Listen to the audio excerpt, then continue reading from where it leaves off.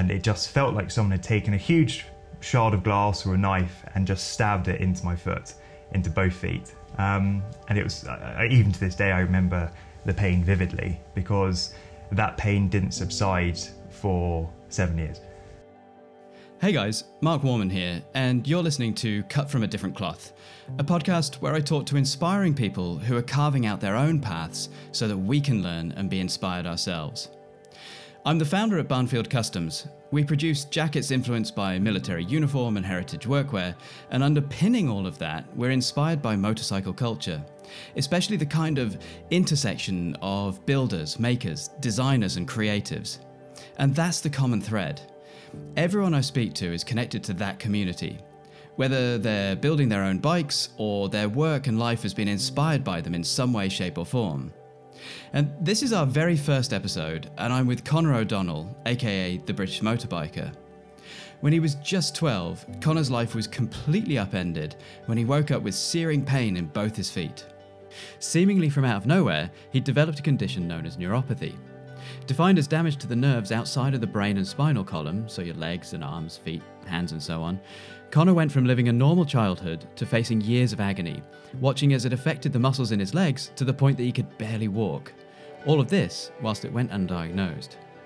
6 years after it first started, he was finally diagnosed, and whilst his friends were making plans for their gap year, Connor started the first of 4 surgeries to help restructure his legs. Although he's still affected on a day-to-day basis, having found the world of motorbikes, a world that gave him his independence back, he's now pursuing a career in content creation. But before we get into that, I asked Connor to take us right back to the beginning and to set the scene for us. So I grew up in Bromley. So for those of you who don't know, Bromley, it's about 14 miles south of central London, and lived there all my life. And in terms of where I went to school, a place called Dulwich College. So I'd get the train into school every day with my brother, walk down to the station. Shortlands is where we lived. Hop on the train, go into there, and Dulwich is a beautiful school. It's an all-boys school.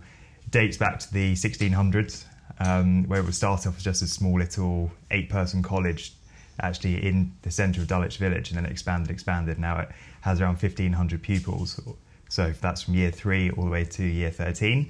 So I did my entire time at Dulwich.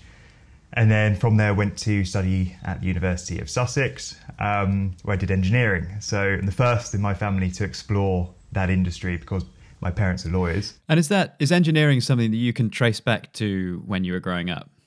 Absolutely. Yeah. From the moment, well, pretty much first memories, yeah, of me taking things apart, rebuilding things, whether it be out in the garden, whether it just be with little toys when I was a kid. And that evolved from, Lego through to Connect, through to Meccano, to just literally taking apart lawnmower engines and seeing how they work, and if they're just broken bits of things discarded somewhere, just look at how they work and try and understand what their function is in an engine or in a unit, whatever it was. So it always evolved and always enjoyed that. And different to my brother, I'd always watch my dad work. So if there was ever a task that needed to be done in the house or in the garden or on the car, I would always want to get involved, trying to help my dad out, passing him the tools, learning about it. And I think that just all from there was nurtured until I got to my GCSE, my A-level part at Dulwich, and decided to do design technology along with maths and physics. So it all started to paint that picture and paint the journey for what I wanted to do. So from a young age, I always wanted to go down that engineering route. And then, I actually started it. So the first year at Sussex was mechanical engineering. And I was thinking, is this actually the side of it I want to do? Or do I want to do more of the design aspect rather than actually the tinkering? And so I did. I changed over into the product design side of engineering and graduated with that. And sort of it's funny how now things are changing, because that original side, the tinkering, the taking things apart, has started to reconnect, and sort of my inner child is going, that I missed that. So actually now starting to explore that again in the world of motorbikes. So it's nice how it's sort of gone around full circle. So what's keeping you busy right now? So very nearly finished building girlfriend's bike. So Julie, my girlfriend, has just learned to ride. She's got her full license now. So I've just finished building, or nearly built, a Yamaha YBR 125. And this was a bike which had been sitting dormant for goodness knows how many years, complete wreck, which I was able to take ownership of, and just stripped it apart and try to make it my own and make it this unique piece of engineering. And I did need help along the way. So Julie's dad helped me, my dad helped me, people on Instagram, people on social media. Whenever I was getting stuck, I'd just put out a little story here or there, asking a few questions. And it's amazing to see what this bike has become. So, to actually say I've taken this apart and built it has been pretty incredible, and has definitely reconnected me with why I wanted to do all of that in the first place, and why I did design technology at school, and why I did these certain bits and pieces from uni as well. It's nice to be revisiting that. Yeah, I bet. And I mean, I've found the same thing, especially with Instagram and how willing to help people are. And like, I almost feel like my projects are bigger than me, and they're really their community builds. I can see that. Yeah, absolutely. And, I suppose there are bits and pieces where I think back to it and think I would never be able to do this had that one person not got back to me. I would have spent hours going through a forum trying to find the right answer. And just so happened that one person had the exact same problem and had experienced it before, and they were able to help me there and then. And it's kind of like anything. It would be nice to one point, when the bike is properly roadworthy and it's been MOT'd and duly's insured, to maybe take it somewhere and for people to see it, be like, this is the bike that Connor spent a good year and a half during the pandemic trying to build, with months on, months off.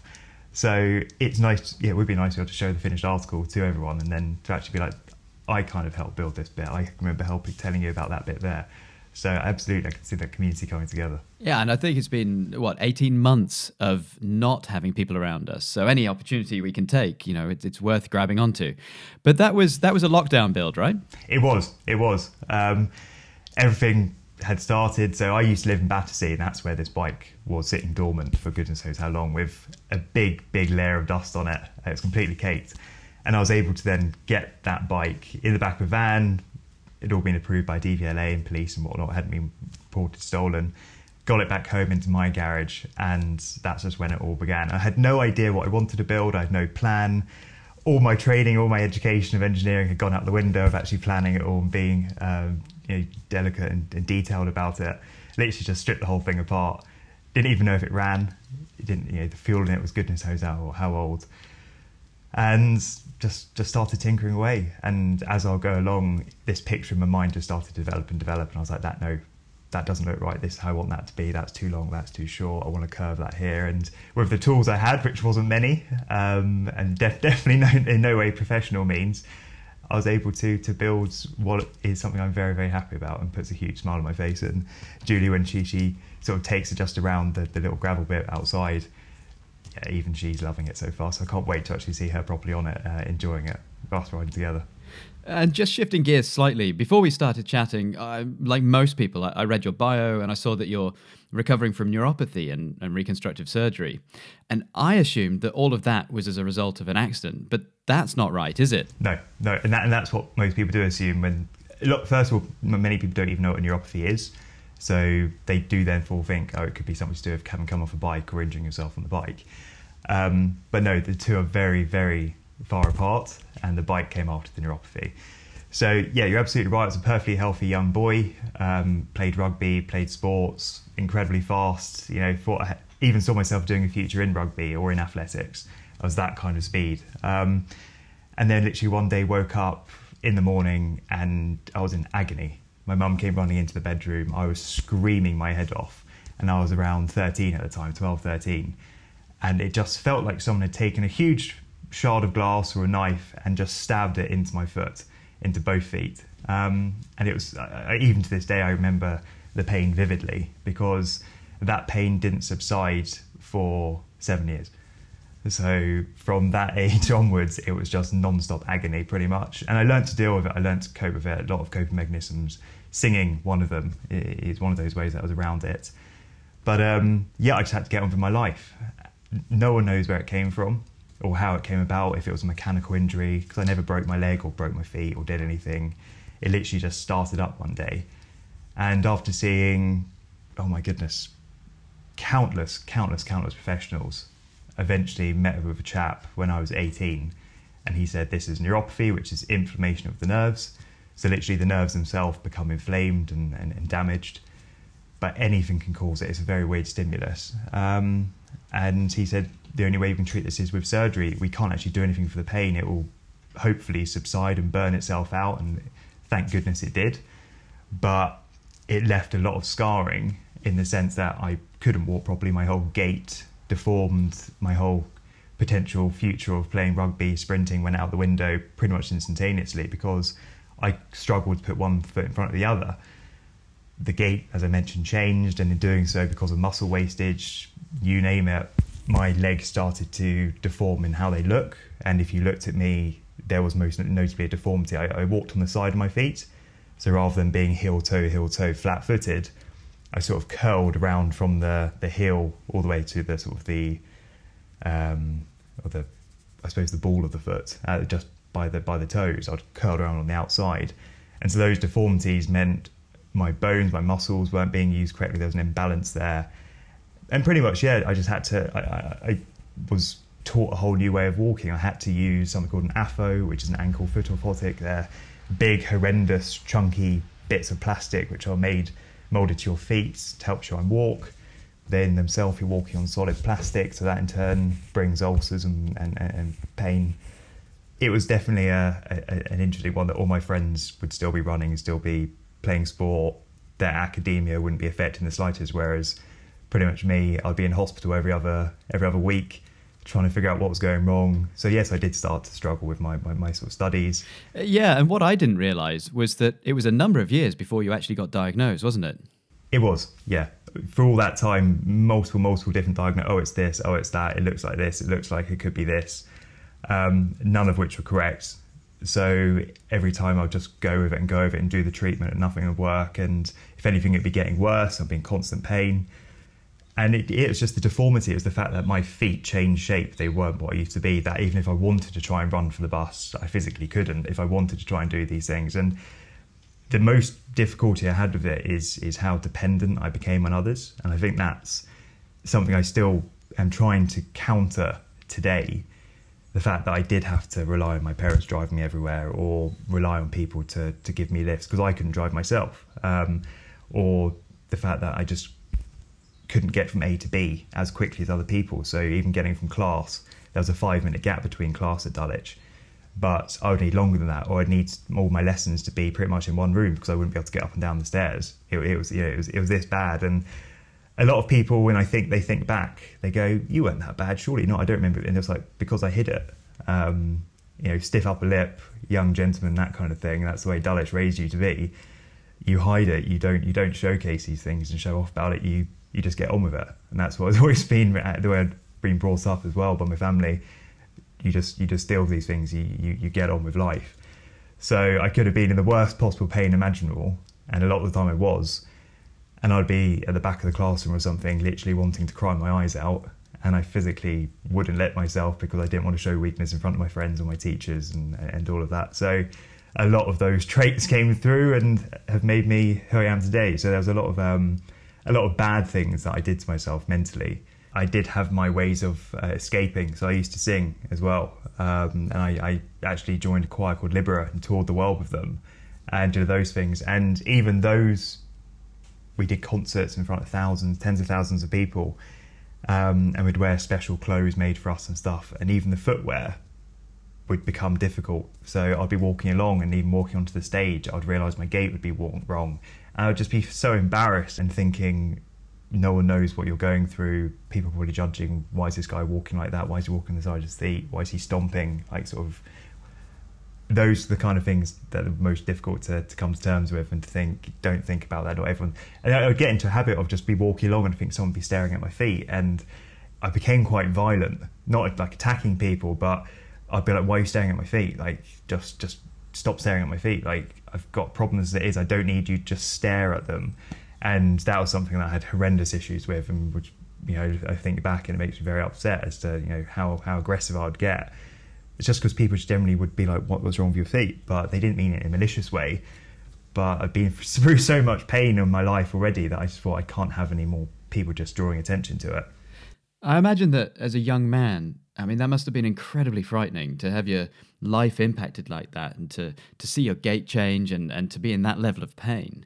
But what I didn't realise was that there was such a long gap between it starting and you finally getting a diagnosis. And of course, something like that's going to change you. But do you think you've learnt what you can, or are you still struggling with some of those demons? I definitely think there are demons there which I still need to tackle and remove, and I'm all for going for therapy and talking to people and trying to actually really diagnose what may be holding you back in life. And I still feel, 29 now, and there are definitely things. So this started over half my life. I've been having this for over half my life, and there are definitely things I don't think I feel I ever came to terms with. Sort of like, why me? Why does this have to happen? Why does everyone else just get to carry on and be fine? But it most definitely did change me. But I feel right now as a person, it's given me that mindset. There's always, it could be worse. There are always things that you don't know what someone's going through. And when I am talking to someone, if I am engaging with something, it's very, very easy to put a smile on and pretend that everything's okay on the surface, when deep down it could be a lot worse. And that's the whole thing about mental health, anxiety, depression. Goodness knows it could even lead to suicide, all that kind of stuff. I get why people go down those ruts and fall into those ruts, and why it can become so bad. Because I myself, I never got to that state where I was depressed and suicidal, thank goodness. But I did think, am I going to have to put up with this for the rest of my life? Am I never going to be able to walk properly? If I have children one day, am I ever going to be able to play rugby with them and throw a ball around with them and go running and teach them how to do these things? And I would be having those thoughts when I was a teenager. And that is those kind of things which start to actually eat at you and make you think, you need to get better, you need to overcome this, you need to find a way around this. But you can't be an invalid, you can't be helpless and dependent on everyone else the rest of your life. You've gone from this young, active boy to you cannot do anything. So it was difficult, and I would say there are definitely things which I still need to address, and probably should actually be going to talk to someone about to get by. But it was definitely hard work on my family as well, though. So I can imagine my mum seeing me like this perfectly young boy becoming this not disfigured, but just not being able to walk and do A to B. It was difficult for my dad. My brother and sister, they were very supportive, but again, I don't think they ever really understood how bad it was. They may have done. We've never really sat down as a family and spoken about it, which is to think back over it. We've never really had that opportunity, but it's something I've been battling all this time and was always scared of. Even sort of getting a girlfriend, it changed me in the sense of I went from a very extroverted young man to an introverted. I don't want to go out because I'm scared people are going to look at my feet. I'm scared I'm going to get bullied. I'm scared someone's going to take the mick out of me because of the way I walk. So that it affected me, and I, would stay in most times and just be a bit of a gamer and be in my own little world. And then uni, thankfully, I had these operations, I had these surgeries. Things started to change. The pain wasn't there, and I was able to sort of the embers that were left of who I was originally. I was able to catch them and try and turn it around and become who I am today. So I try and remain positive about these things, and I'm always happy to talk about it. And so the surgeries that you went through, were they to reduce the pain, or were they to get you moving again? The latter, yeah. So because of the deformity, my bones had literally changed shape. They were pointing, my heel was kind of completely reshifted itself to the wrong, so not sit directly under my foot. It moved itself to one side. The tendons just weren't doing their job. They were weak and just not actually engaging. So I can't remember how long the operations would take. The surgery would take about 4 hours, I think, 5 hours that I was under. And it would literally, as the surgeon put it, it's carpentry. We're cutting the bone here, and we're then fixing it here with a titanium plate, and we're bolting this bit here, and we're bolting this bit here, and we're cutting the tendon here and wrapping it around and putting it on a different fixing point to try and shift your foot back to be a tripod rather than sort of a bipod as it was then, because I was walking on just 2 parts of the foot rather than putting all my weight through the centre. So proper carpentry, and I love the way they say carpentry, it's quite funny. So I can imagine they're actually there properly with all the tools as I'm asleep, just cutting away and doing these bits. And they started on the right foot, and it took about 6 months to recover, and then went in for the left leg. The left leg was an immediate success and is my stronger of the 2 legs right now. My right leg still gives me a lot of problems, unfortunately. So I had to have the surgeries a couple of times. And then there was complication with the titanium, and they were worried about that. So I had to go under again to have the titanium removed once everything had set. So it just sort of was never ending, sort of just this, what's going on? Why is it never just a simple solution, just this fixes this and then I can be on with my life. It was always, oh, this is now, and then there's another complication. But thankfully, as they predicted, it did burn itself out. The body did whatever it did, and one day I woke up and I wasn't in pain anymore. And I instead just had this sort of mental and physical scarring. And it's something I still do now, so I still see specialists every now and then to try and help, and I still do bits and pieces myself. But my feet are still deformed. There's still a hell of a lot of scarring on there. I can't move my ankles really past a few degrees of motion. They're pretty much locked in place, and it was going to get to the point that if the operations hadn't worked, they were actually going to fuse my feet. So I would have been like a Lego man just walking around, which again, when they said that to me, I just broke down in tears in front of everyone. Like, I cannot be this person. I will not be this person. I will make this work one way or the other. So yeah, just had to push through. So it's given me that mentality to just keep on going and keep on going and keep on going. And now I do go for jogs with my girlfriend. I do a lot more. I ride a bike. I could drive a car. I can do a lot more than probably what most people can do, because I've been determined to get to that and not let these stupid injuries stop me from being who I want to be. But I'm guessing that at one point, especially with the damage to your ankles, you couldn't drive a car, could you? No. So yeah, everyone, was it 17? Yeah, 17 years old, so lower sixth form, sort of becoming a man, hitting all those bits and pieces. And everyone else was learning to drive, and everyone was still getting the train into school and being dependent on that. And I didn't mind getting the train, but I just wanted to be able to do so much more. And then even at university, people had their cars and would be doing bits. And I just, again, was still either getting a train to and from Sussex, or my parents would come to pick me up with bits and pieces. And it's kind of like, I feel like I should be doing this myself. It's one of those checkpoints in life that you achieve. And I'm just not able to do any of this. So it definitely felt like my teenage years were then relived later on in life. I sort of did everything later than everyone. But yeah, the whole wanting to drive manual, because I grew up being a bit of a petrol head. Just cars, films, any Formula One, you name it, any sports. I was just obsessed with it. I was obsessed with power and the combustion engine and just what it can do. Thrust, all of that, so land speed records, you name it. And so when the time came to me wanting to actually learn to drive, I was adamant on learning in manual, and just could not do it because I couldn't move my ankles, I couldn't move my legs properly, I didn't have the strength to push down. I literally didn't have the strength to push a pedal down, which is just ridiculous, because how many pounds of pressure does it take to move a pedal? And then I was thinking automatic, but even then, just with the right foot was still really bad, so I couldn't even do auto. So yeah, it all just went out the window.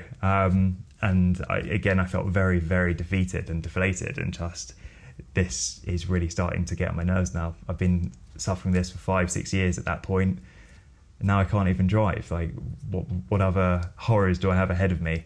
So it wasn't pleasant. And I don't think anyone who hasn't gone through something similar would be able to even imagine what that was like. But at some point along the line, you got into bikes. You're right, yeah. So biking had always been a forbidden thing for me. It was a very taboo subject, if that makes sense. In the O'Donnell household, no one had ever ridden a bike. No one had ever been interested in riding a bike. I think my uncle on my dad's side liked them, but never got his license, never actually owned one. But I remember growing up, any time a motorbike would whiz past you on a road, my mum would just be screaming and say, no, never in a million years, I will never see you on the back of a bike or riding a bike.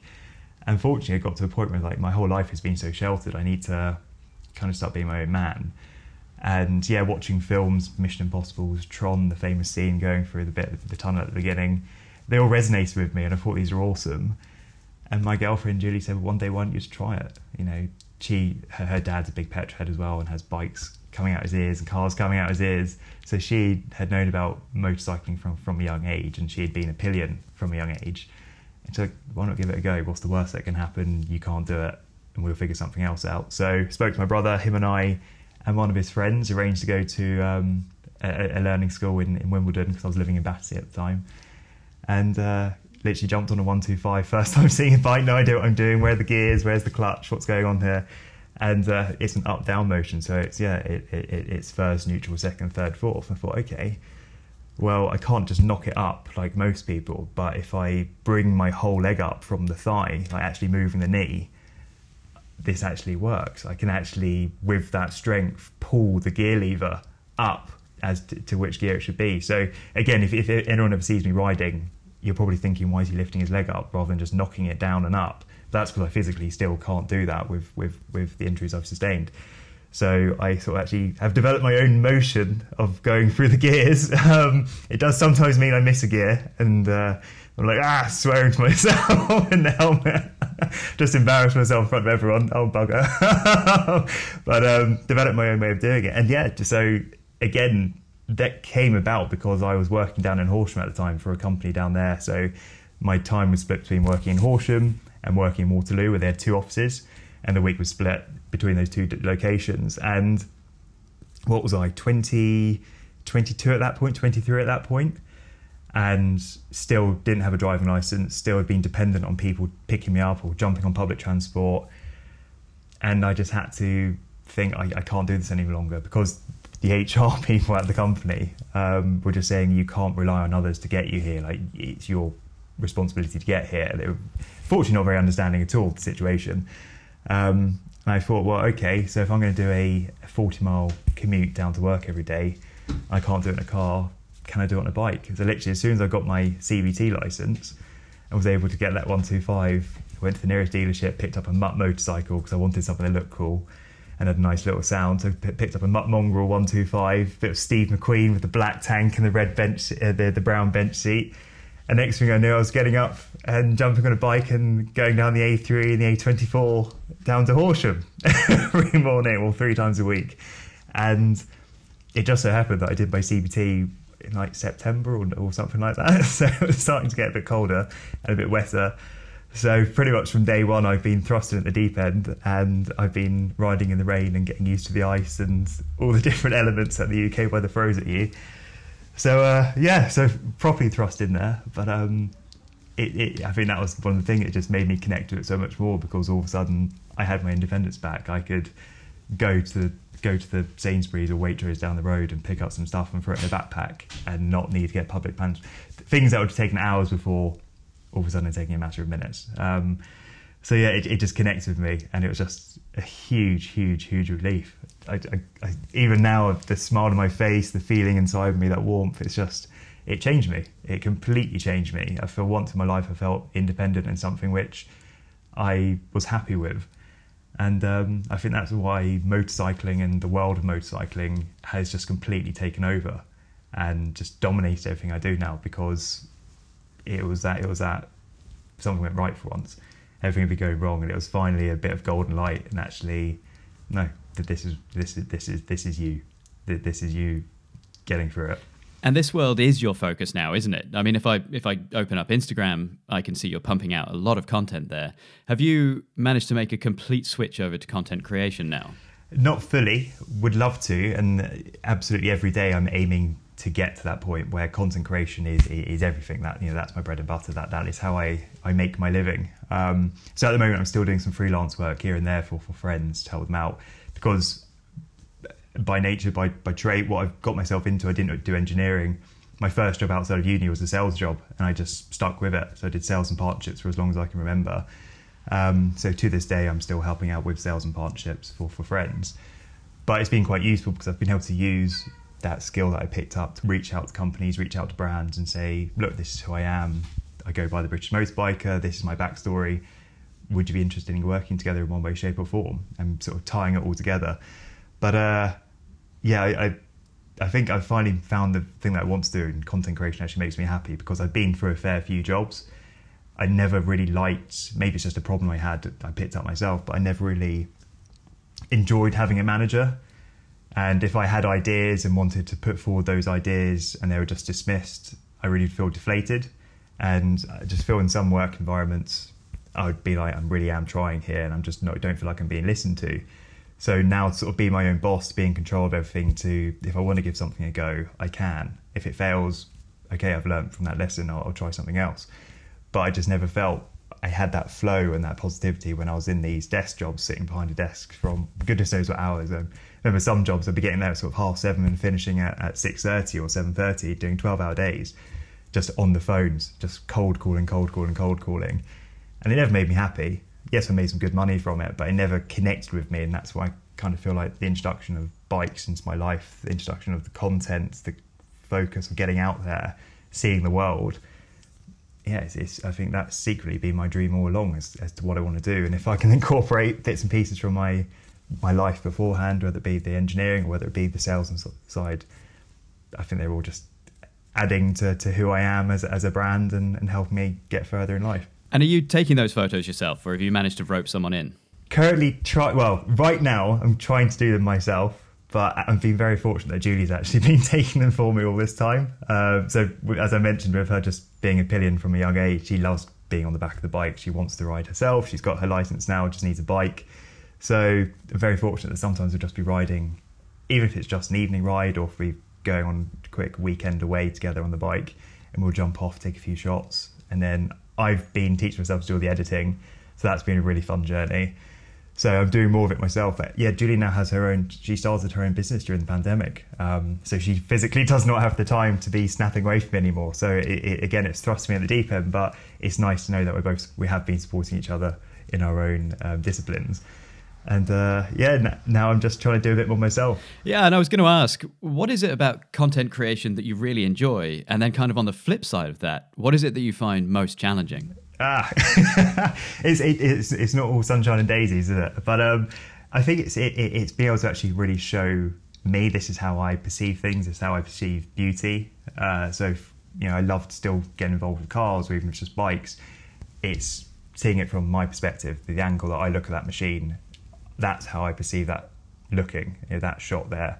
And photography can do that. Of course, all photography all art is subjective, but I've my particular way of wanting to showcase that to the world, and it's just a nice way of being able to do that. You're getting a particular angle, or getting a particular setting and location and a particular edit, and just how it can bring that photo and that shot, that machine, so to speak, to life. So that's a very exciting thing to be working on. It's nice to be in control and just to be like, okay, I'm just going to jump on the bike now and go and do something, and I can work my day around things where I need to, can position it as I need to. Of course, the daunting factor is the fact that you don't have a steady income at sort of on a monthly basis, being paid on like the 27th of every month or something, or what it normally is. So that's why I haven't fully made the transition across yet, because although I have started to actually make some money from this, which is incredible, and I didn't expect that to be happening so soon, it's not enough for Julie and I to actually get out and buy our own place and set forward for our careers. So that's why I still help out friends here and there. But I know, and I can feel it in my heart, that this is the right thing to be doing, and her doing her fashion, me doing this, we are going to get to where we want to be in life, and it's just pushing baby step, as long as I go in the right direction. So where do you see yourself in the future? Are you the sort of people who have a 5-year plan, or, given that we've just come out the midst of a pandemic, have you got like a 1 or a 2-year plan, or is it just more kind of, fly by the seat of your pants? I mean, it's still with most bikes, still want to be doing things. I mean, I've started recently, launched my own YouTube, and getting a feel for it, I haven't really found what I want to do yet, but so far the videos I've been putting out are me just vlogging to myself and talking about it. So we did a tour with Ducati. That was one of the collaborations I arranged, and I went to the southwest coast of England and went around, and that was a beautiful 9-day tour. So I've been slowly releasing that information and then those stories and videos, and it's nice way of documenting it. But yeah, I mean, I would still very much like to be involved with motorbikes. I'd like to be maybe involved with cars. It'd be incredible if I actually had my own real persona as the British motorbiker, and that became more publicly known and publicly aware, and people are like, British Motorbike's got a new show, or he's actually got a whole YouTube thing. Who knows how far it can go, but I'd absolutely love to. Everyone grows up and sees those 3 idiots on Top Gear having the time of their life. I love them to bits, and everyone sort of secretly wants to be doing that. So who knows, maybe working with other people and doing stuff together, but not just on cars or on bikes, but just a bit of everything, encompassing all. But it really is, the world's my oyster, and that's the beauty of it at the moment. I can go anywhere with this, and what works, what doesn't work. So I feel very, very privileged to be able to be doing this as sort of my part-time right now. And so where can people find you if they want to follow along with your journey? So Instagram's the main one that I've been pushing for, well, since the pandemic started, really. That was my output from my stressful days. I just always jump on the bike, clear my head, start taking some photos, and lo and behold, the British Motorbiker was born. So Instagram's the main one, the British Most Biker. As I mentioned, YouTube is something I'm trying to move into, which again is the British Most Biker, very original.